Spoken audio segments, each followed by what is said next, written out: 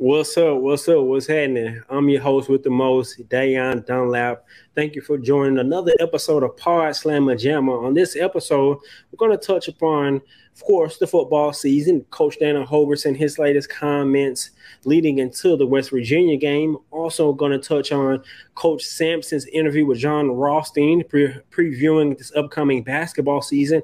And we have a special guest from you all, former Houston Cougar standout receiver Steven Dunbar, now playing professionally in the CFL, the Canadian Football League, is going to join us on the show later. Let's get right into it.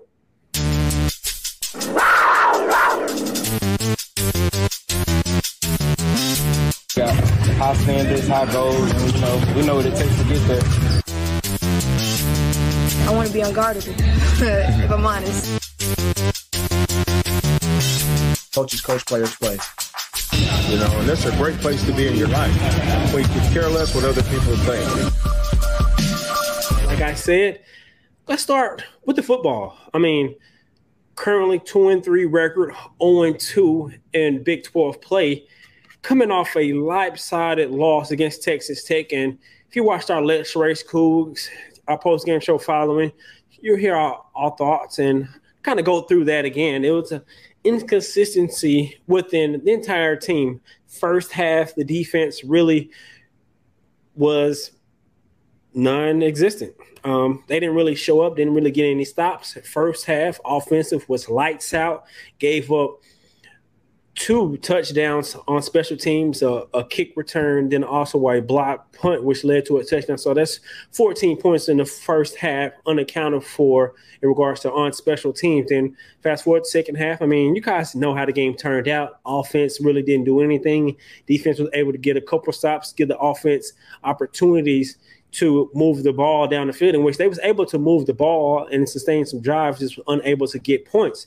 And that brings me into Coach Dana Holgorsen, his weekly press conference, on Monday, in which, of course, he pointed out missed tackles, which has been an issue with Houston throughout this entire season. And he also talked about how the consistency needs to be with the offense and the defense, specifically moving the ball and sustaining drives. And he mentioned penalties and different factors that played into the loss. And so, he was very honest with his critique of the game. I don't really have any disagreements with what he said, but looking kind of foreseeing the rest of the season, and we're recording this on Wednesday, November 11th, the day before they played West Virginia, his former team that he coaches, which is surprisingly 3-1 on the season. And I don't think really no one expecting that. And so Houston's going to play them tomorrow in Houston, where they're going to be wearing their blackout jersey. And so my expectations for that game is kind of foreseeing Houston. They're coming off a bye week. They had 10 days of rest. And so I don't think the short week, quote unquote short week, will be an issue. I like Coach Danielson gave credit to the Big 12, how they have given the team an extra 10 days to prepare, knowing they're going to play on this Thursday. So shout out to the Big 12 for doing that. But I think starting with offense, I think Donovan Smith has getting more comfortable in his system and getting more not only comfortable in the system, like I just said, I think he's getting more confident in the system. I think he's able to know the offense, which allows him just to react and play without thinking. And we saw a coming out party from the receivers. We've all, from all what I've seen, we're very high on the receiving core coming into this season. And for some reason, it's been a bit of inconsistent play for some of them, primarily their number one receiver, Matthew Golden, who I know hold himself to a high standard. So I'm going to hold him to that high standard, which I believe he holds himself. And he had a few drops early in the season, with which that really didn't plague him in Texas Tech.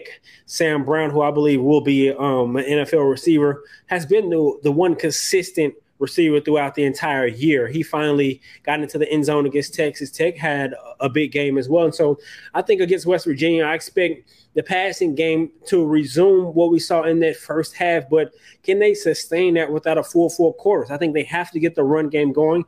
People were asking about Parker Jenkins. Where did he go in that second half? Why didn't he get that many touches? And Coach Dana Holgorsen's response was they're a running back by committee, and they didn't really want to overload his work duty. But he also said that they have a system and a plan in place, and regardless of going into the game. And so they had a number of snaps that they wanted Parker Jenkins to play. And I think we will see his role continue to grow even more. Of course, he's a starting running back, and he's been electric. So shout out to Parker Jenkins. I really love his vision, his patience. He seems to always make the first man miss, but I'm really waiting on him to have that long breakout touchdown run because everyone raves about his speed. And so I think Parker Jenkins at home, of course, had a breakout game against Sam Houston State. We kind of put him on the map, 3 touchdowns, over 100 yards. But I want to see it in the Big 12. And I think this will be the game that we see it against West Virginia, which they're not the traditional West Virginia that we're used to when you think of Dana Holgorsen, Geno Smith, Tavon Austin, and all those guys.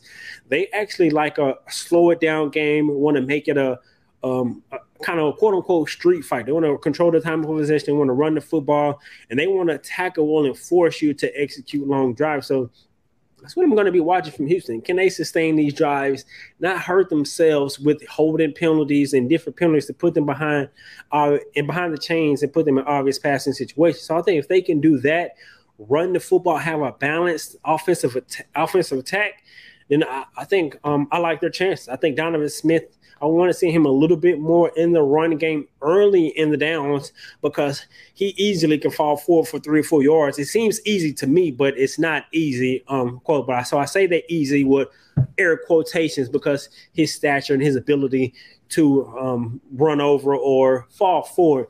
And so I think the offense is going to well, but defense is where, of course, my eyes is going to be. I think they've played well enough, specifically in these 2 Big 12 games, to win against TCU. They played well enough to win. They gave the offense turnovers in which they didn't convert into points. So against Texas Tech, they gave stops and in which gave the offense time to move the ball or a chance to dip into that lead and potentially tie the score.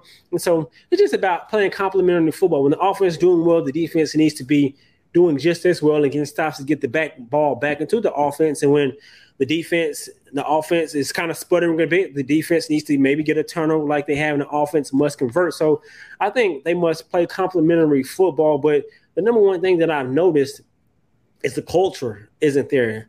People are showing, you see videos on Twitter in which back on the sideline in the Herman days, everyone on the sideline is jumping up and they're all getting hyped and the energy is there. So I think that's one thing that needs to be reestablished is an energy and a culture in regards to, I don't know how to describe it, but I think that culture needs to be reset I think the players have that mindset in regards to we're going to put Houston on the map for the city. You see a lot of Houston kids staying home in the city, but overall from top to bottom, starting with the head coach, I don't really see a good culture in place. And I'll be sure to pick the brain of Steven Dunbar, who played under 3 head coaches, one of them being Tom Herman, and he was under those teams that had the success and get his mind frame on that. And so I'm excited about that. And so I'm excited for the game tomorrow. I can't wait.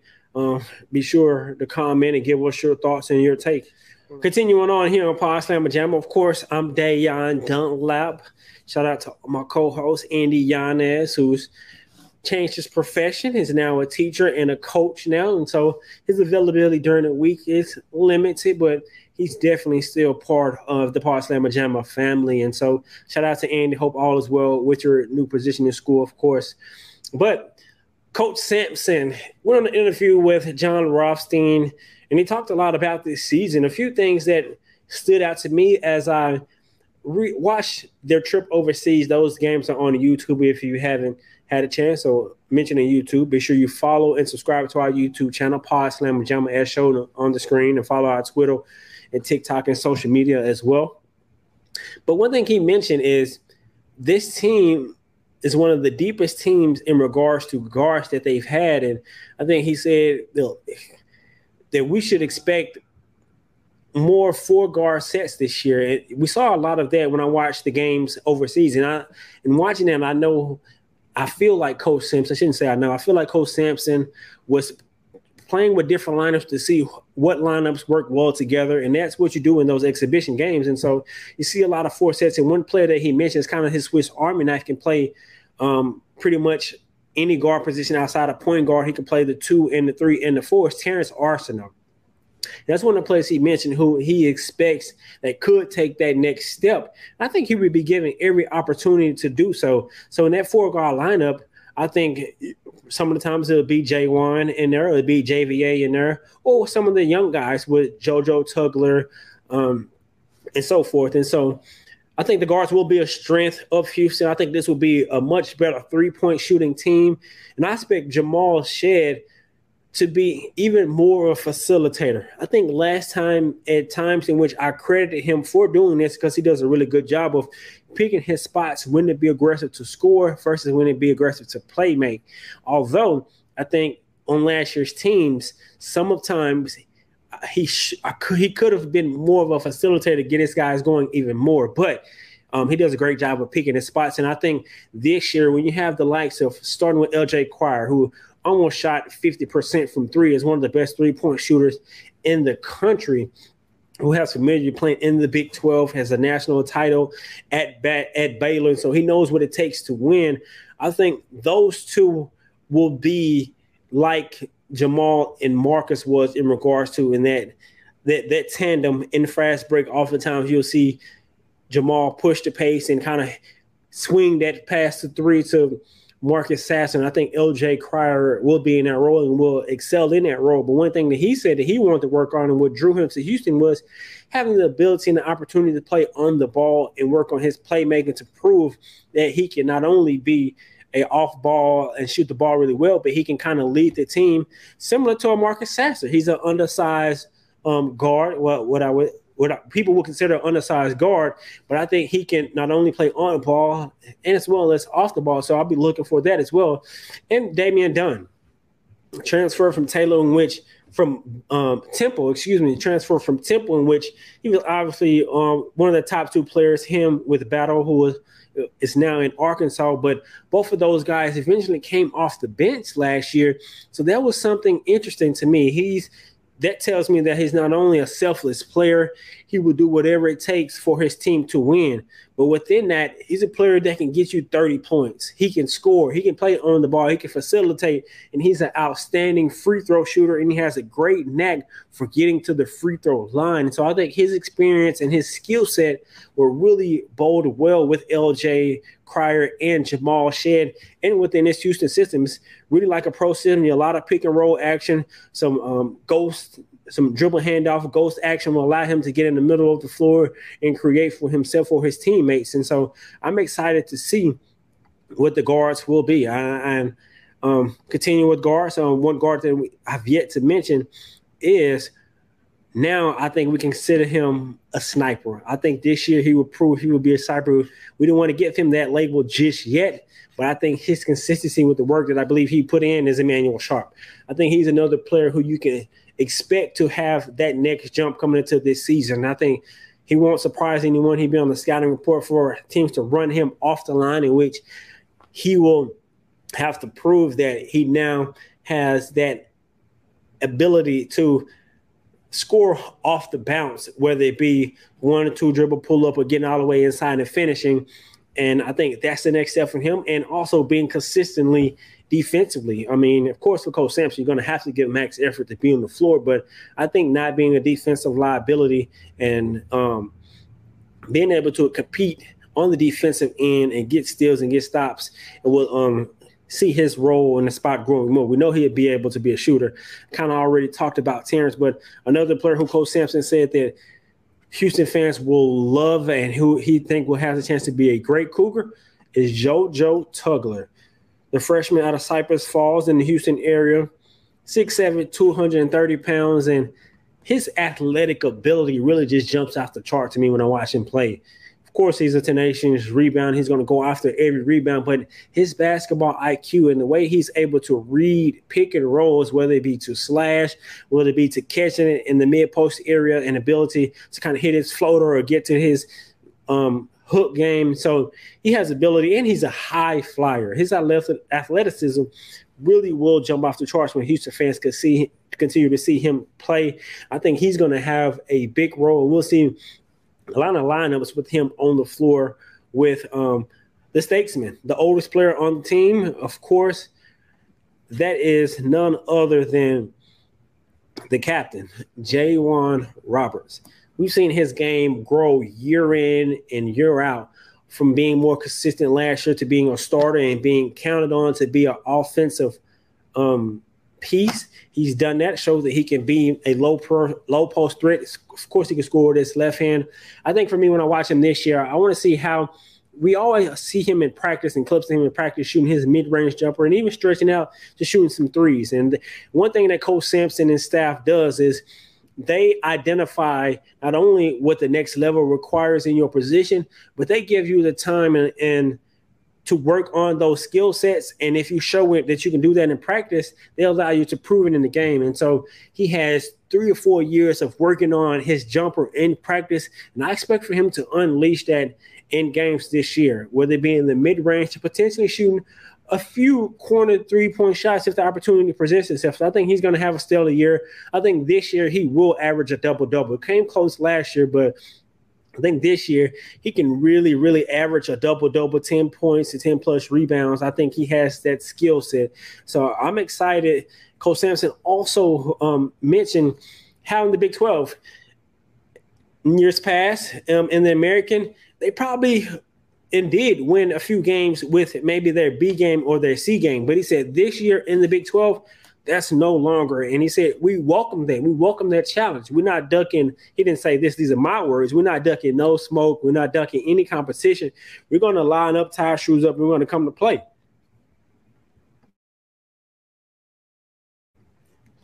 And so I'm excited to see that. He said the Houston fans should expect more conference losses this year. And within that, I mean, of course, you're going to in the best basketball conference in America. So with his knowledge and his experience being in that conference, I expect Houston to not only compete in the Big 12 to win, but have a few losses in the conference play, in which no team in the Big 12, of course, is going to go undefeated. And so I'm excited to see that. But another player who really, really stood out to me in those overseas trips that came back, and Coach Sampson really had a lot to rave about, that's Malik Wilson. Broke his, I believe his wrist or his hand, who he said, so he's out for a few weeks. But in his time, he's really, really an elite defender. Reminds me of Dejan Jarreau, who won Defensive Player of the Year in America in his last year. I think he has that ability to be that type of impact player. He can really do it all on the floor, not only with his defense, but he can finish inside. He can control. He can push the pace of the game with Jamal Shead or whomever needs to break. He can run the offense, just like the other guards that I mentioned, LJ Carr and Damian Dunn. But he really is that piece that's X factor. I think he's going to be the X factor for Houston this season. I think a lot of teams will come into the season will be keeping an eye on him. You hear other names, maybe like Terrence Arsenault and the Damian Dunns and LJ Carr and Jamal Shead and those guys. But I think Malik Wilson, before it's all said and done, could probably win either Sixth Man of the Year or Newcomer of the Year in the Big 12. I'm expecting a big year from him, and so I'm excited. But right now, our guest is here to join us, former Houston Cougar wide receiver standout Steven Dunbar, now professionally playing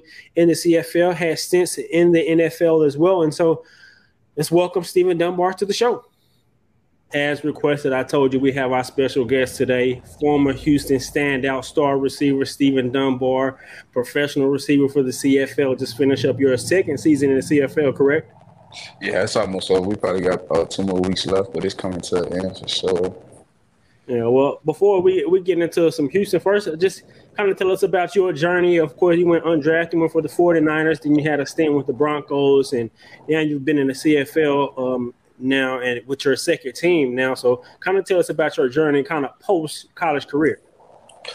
Yeah, bro, it's been a journey, bro. It's been a lot of ups and downs. So like you said, I signed with San Francisco as a free agent coming out of college.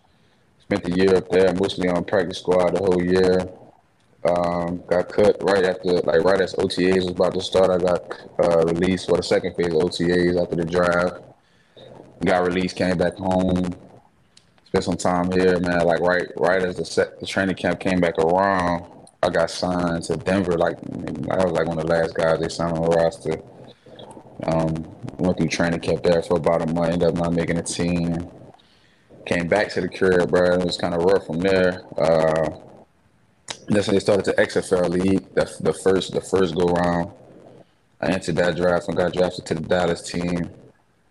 Then I came to Dallas, went to the little rookie mini camp or the little team mini camp or whatever. Ended up tearing my PCL, and then they put me on IR, sent me back to New Orleans. I was out there training and just kind of just didn't know what was gonna happen, bro. Just collecting the checks and then figuring out what was gonna happen. This is around the time COVID kind of was starting to become a thing, and then shit, COVID canceled that season. So shit, I was back, free agent, kind of rehabbing, didn't know what was gonna happen. And I had been talking to Hamilton Tiger Cats when I got released from Hamilton, and I actually was supposed to go up there and sign before I signed at Denver, but I ended up getting an opportunity. And so shit, we ended up waiting it out, getting signed to Denver. When I got cut from there, I was like, shit, the XFL not working. I'm like, man, at the time I didn't know nothing about Canada at all. Like it was like I just knew it was up there, bro. I heard about Toronto and that was about it. So I ended up signing up there, bro. The wide receiver coach gave me a crash course on like CFL football and shit like that. And we ended up signing there. COVID came around, season got canceled, man. So now it's like shit. I'm back in. Not at this time. I'm back in Houston because I had started back training to get ready for the season. So I just continued to train because they said they was kind of had us in the up in the air if we was gonna play or not. And then once May came around, like maybe like 2 weeks or so after we were supposed to report, they canceled the season. So that football season went by. Then 2021 ended up getting an opportunity to play my first year in Hamilton. So had a solid little season. And then ended up signing a new deal the next year. So it was an all-star the following year in 22. And then this year I signed a new 2-year deal up here in Edmonton, Alberta. So I'm with the Edmonton Elks now on a 2-year deal. I was putting together a decent season. I ended up fracturing some cartilage in my ribs. So I'm pretty much done for the season this season. But, man, it's been a journey, bro. It's been its ups and downs. And, a lot still ahead for me. But I'm still doing it, bro. So I can't complain too much. Tapped in when you played against your former team, the Hammer Cats. You had 2 tugs. How you get busy? How was that to go against your old squad and had a success that you had? Yeah, that was dope, bro. It was dope. I mean, obviously, you always go back to the old team. Things ain't work out, free agency, whatever. You get to go against them and have a good game, so that's always good. But I got a lot of love for Hamilton, man. The city, the organization. Like I said, bro, my story was kind of crazy. So shit, they gave me opportunity when I felt like it was damn near over for me. So. Well, I know we won't have you for too much longer. So let's get right into it. Houston right now is 2-3 in the Big 12, 0-2 overall. In the 2-3 overall, 0-2 in the Big 12. Mm-hmm. And so it's a lot of talk right now about Dana Holgorsen and him overall as a coach. But one thing in particular I want to pick your brain about, because you had the opportunity to play in the American, but not only that, you was on the highlight of Houston days, what they had a recent when you guys went to the Sugar Bowl and beat Florida State? Chick-fil-A Peach Bowl. The Chick-fil-A Peach Bowl beat Florida State. That following next year, you're the number 1 receiver against OU. You ball out that entire year. And so you have that experience playing against D1 talent while being in the American. So from your perspective, what's the talent discrepancy? What's it like when you're in the American playing against those teams versus when you're playing against the Florida States, the OUs of the world? Well, I mean, those bigger programs, they have a lot of resources to build a program up. You know what I'm saying? So it's obviously when you make a jump from conferences like that, it takes time, man. So you gotta, your recruiting classes got to kind of catch up.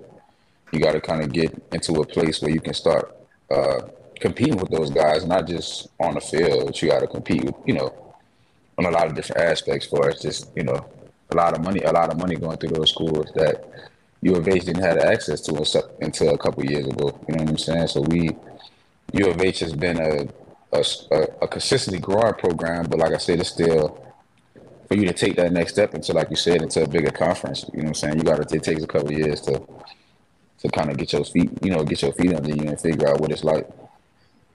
But on the teams that you played on, and when you guys had success against those programs, and with Houston being where it was at that time, from the talent that was on the team and the talent that you had, was the talent level discrepancy in regards when you kind of compare it to those teams even then into now? Because when I watch the games, even this year, I think Houston has the talent. It's just from different situations, whether it be coaching, whether it be complementary football, different things to why they haven't won those games. But specifically from the talent, does Houston have the talent? Y'all had it then because y'all won those games, but even from then to now, what's the talent? Is it a talent level discrepancy? I know depth is a huge thing that they talk about, but from the 11 on the field, is talent, or what's the deal with that? I mean, talent is great. I mean, obviously, you need talent to be able to put yourself in position to win games. But ultimately, I think from the games that I watched from this year, and just thinking about back to when I played there, it's just, man, football is like the ultimate team sport, bro. So it's like you need everything to be going in the right direction, whether that be from the support staff, the athletic staff, the weight room, the guys in the locker room, the coaches. It's a lot that goes into it, man. And we had our run at U of H, man. The culture there was just it was. I would put it up against anybody. You know what I'm saying? I would put it up against any program. We was all on one accord as an organization, as a team. We was all heading in the right direction, and everybody kind of thought the same, moved the same, and wanted to do the same things. And we played hard for each other. Like those was our real brothers. We looked at each other as brothers, and we played hard for each other, whether we hung out off the field or not. And most of us did. You know what I'm saying? Most of us was real friends, like off the field. You know what I'm saying? We hung out. We did everything together pretty much. And it's like, you know, it could be a lot of things, man. So it's like, I think, of course, they got the talent, man. They got a lot of talented guys over there that can play really good football. But it's like you got to bring it all together. You know what I mean? I think that's what might be the issue over there right now. Is just being able to take those pieces and put them together and get everybody moving in the same direction. You know what I'm saying? Get that culture rolling in the right direction and get people doing the right things on and off the field. You know what I'm saying? Because that stuff will reflect. You know what I'm saying? When y'all start playing, you're like, bro, you're not disciplined in other areas of your life. You can't just expect yourself to just turn it on when you get on the field.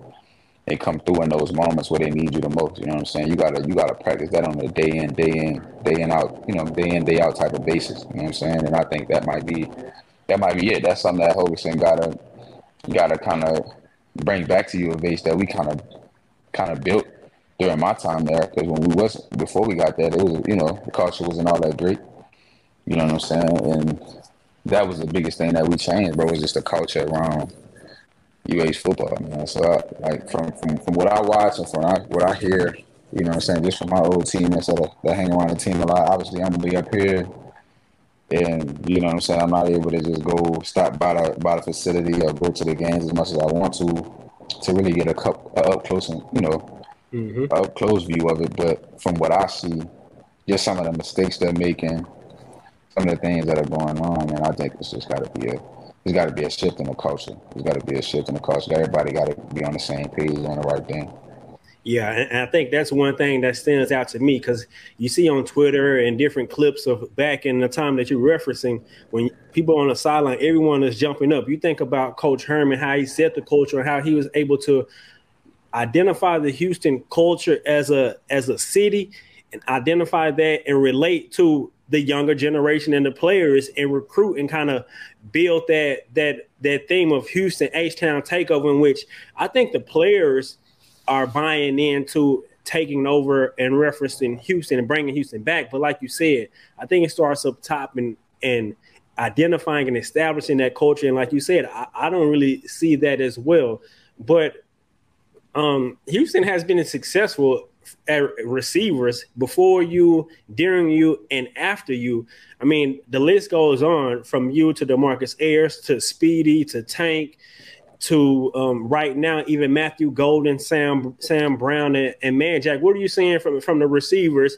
I think they have a really, really deep receiving core. They had one of the best receiving classes as freshmen. Got a couple 4 stars, and how people rank those stars, but I don't really identify that. But those kids have talent and notoriety in regards to bring in. So what are you saying from the receiving core and the skill position for Houston? It's still top tier level, because I put them up with really anyone.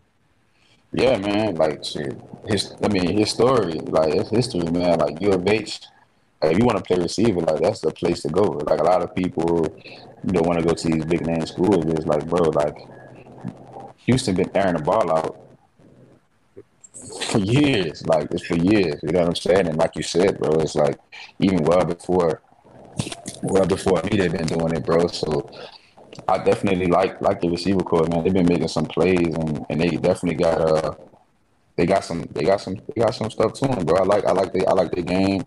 I like some of the plays that they made down the field, and some of those contested catches they've made as well. Like, they're making plays. So I'm excited to see him. Like you said, I put him up against anybody. Yeah, and as Houston, what's your expectations for Houston? Do you think they have the talent to compete? I know there's different layers of what it takes to be a winning program, like you just mentioned, from culture to the buy-in from the day in and day out, and which I would agree they don't have that established. But from your perspective, do you think they have the talent itself to put it all together? They just need the right, whether it be coaching staff or whatever the case may be, like all the things that you mentioned, for those to be in place for them to actually take that next step and be a consistent, good program in the Big 12? I think so, man. I think, first of all, like, obviously they've made some good moves in recruiting. They got some, like you said before, they got some guys that are up in recruiting. Also they're in a great place to recruit. You know what I'm saying? Houston is an ideal city for a lot of young dudes, man. A lot of people want to, especially in Texas, man. Why wouldn't you want to live in downtown Houston? You know what I'm saying? But like I said, it's just a matter of, like, taking that talent and putting it together. You know what I'm saying? And that's kind of the next step for them to be able to have longevity and success. You know what I'm saying? As a program, yeah, you might have here a year or two there that you might do some good things, but if you want to create, some standard success, it's gotta be, you know what I'm saying, like we talked about, it's gotta be that culture. But the talent is there, man. It's always been there. It's always been there since before I got there. People, you know what I'm saying, people kind of got on the bandwagon kind of when we started winning and having our little run. But even before that, bro, the talent was there. I mean, you go back and watch, Case Keenum days, all the way to when G Ward was there, even before G Ward was there, when we was there. You know what I'm saying? It's like the talent is always there. You know what I'm saying? It's just always gotta be.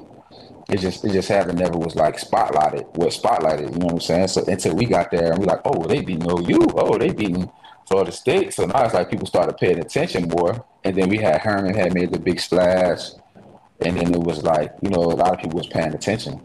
But the talent is always been there in Houston, man. That's why a lot of coaches love to go there, because it's not like they gotta. Even if you take on a program in Houston, it's not like you coming in there and you working with nothing as a coach. You know what I'm saying? You're gonna walk in Houston and you're gonna have like some guys you didn't even know you had. You're gonna be like, oh, you know what I'm saying? I think that's something that Herman walked into. He was like, you had guys that had already been there. We just needed to, like I said, that culture and just to mold it together and put it, put it together. But the talent is there. I don't think U of H ever have an issue as far as talent.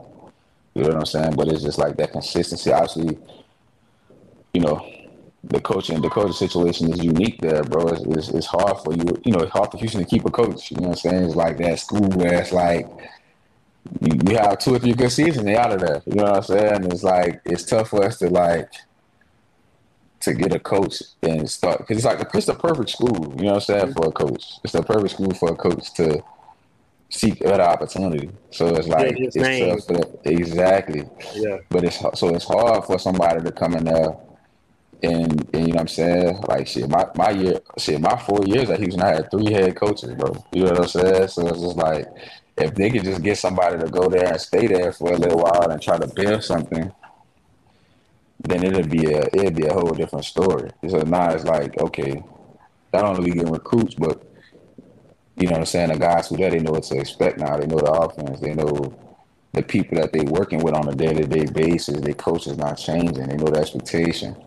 So it's got to be that type of element eventually at U of H, man, if we want to take that next step, I mean, we in a bigger conference now, but it can't be that. It can't be that kind of stepping stone school that we gonna, like I said, like you said, man, try to build something that's Sustainable, long lasting, sustainable. Facts. Yeah.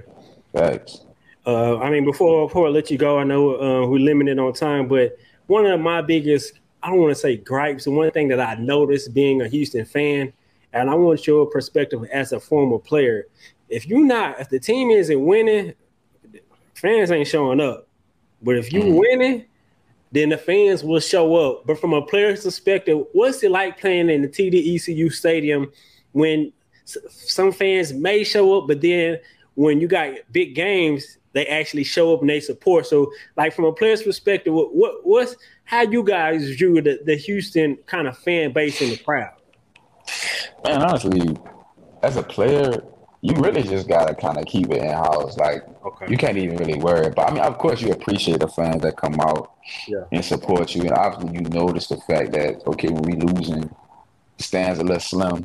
Mm-hmm. And obviously, when we winning, not a whole Houston in there. They drop people out the sky. Yeah, all the rappers there. You know what I'm saying? I mean, that's just how. That's that type of city. You know what I'm saying? And that's just Houston in a nutshell. But I think as a team, it's got to be that locker room. It's got to be that building, and we got to say, okay, man. Regardless of who show up and all that, it's all about. It's about us. You know what I'm saying? It's about the people who come in, put their work in, and the people who in here every day. Putting the time in to become, what we want to be. So it's just like, I know that was our culture when we got to U of H. We already knew that how it worked. You know what I'm saying? For as the fans, and we knew how this football stuff worked when it comes to, when you winning, it's all great, and when you losing, you suck. You know what I'm saying? That's just the life we signed up for. You know what I'm saying? But at the same time, like you said, bro, it's just got to be. It's once you do, it's almost like, man, you take care, you take care of what you're supposed to. All the other stuff will fall in place, man. The fans gonna pull up, you know what I'm saying? Everybody gonna be, showing love to you. People gonna be coming in the locker room, performing songs, and you know what I'm saying. It's gonna be that. I mean, we showed Houston that, you know what I'm saying. From I mean, you go back and see some of the games we had there, and the TDECU Stadium where it was sold out, packed to capacity. You know what I'm saying, and it was a epic, you know what I'm saying. Environment. It can be that. You know what I'm saying? That stadium is perfect amount of seats. The way it kind of overlooks everything is perfect. Like, it's a good place, bro. And like the student section is always popping, man. Especially when we winning. So it's like I said, man, they just gotta, like I said, win. To win. That's all you gotta do. If you do that, you ain't even gotta worry about nothing else. Well, man, we appreciate you joining. What's your thoughts on them powder blue Houston them jerseys? I think that needs to be Houston needs to make that powder blue their alternate color. Right. Like, what? Nah, them joints is crazy. Them joints is crazy. I'm not gonna lie. I seen them. I was like, dang, they gonna do something like that when I'm right there. Nah, but yeah, them crazy. We had, it's crazy. U of H always had a blue in it. People just didn't know it. So it's a navy blue. It's a navy blue. It's a navy blue, but I like the Oilers baby blue. It's way more. Like, I think you could do more with that blue than that navy blue, because that navy blue can get kind of lost in the sauce a little bit, because it's just like, is it black? Is it blue? Right. But that Oilers unit, that was crazy. I ain't gonna lie, they gotta bring that one back. For sure, man. Well, I appreciate, of course, to have your time. Tell all our fans where they can find you at, how they can support you. And because, Coug fans, once you're a Coug for life. They'll support you. Tell them where they can find you and where they can support you at. Yeah, my Instagram tag is that's Hercules. I think I got underscores in there somewhere, but you can just type my name in, Steven Dunbar, all the socials and stuff. They should pop up. Well, most definitely appreciate you having me, Nubus. No, he not only my brother, my frat brother, my friend. So I appreciate you taking the time today to join me on the show. Appreciate it, Noob. No doubt, bro. Anytime, man. Appreciate you having me. All right. Yeah. Well, as we continue on to the show, again, special thanks to former Houston receiver Steven Dunbar for joining us on the show. But let's continue on to the talk. I mean, like he said, there's a lot of key points to kind of break down what he said. One of the few things that stood out to me was, number one, culture. And I know that's prevalent with the Houston men's basketball team, but it's just as important with the football team from all the way from top to bottom.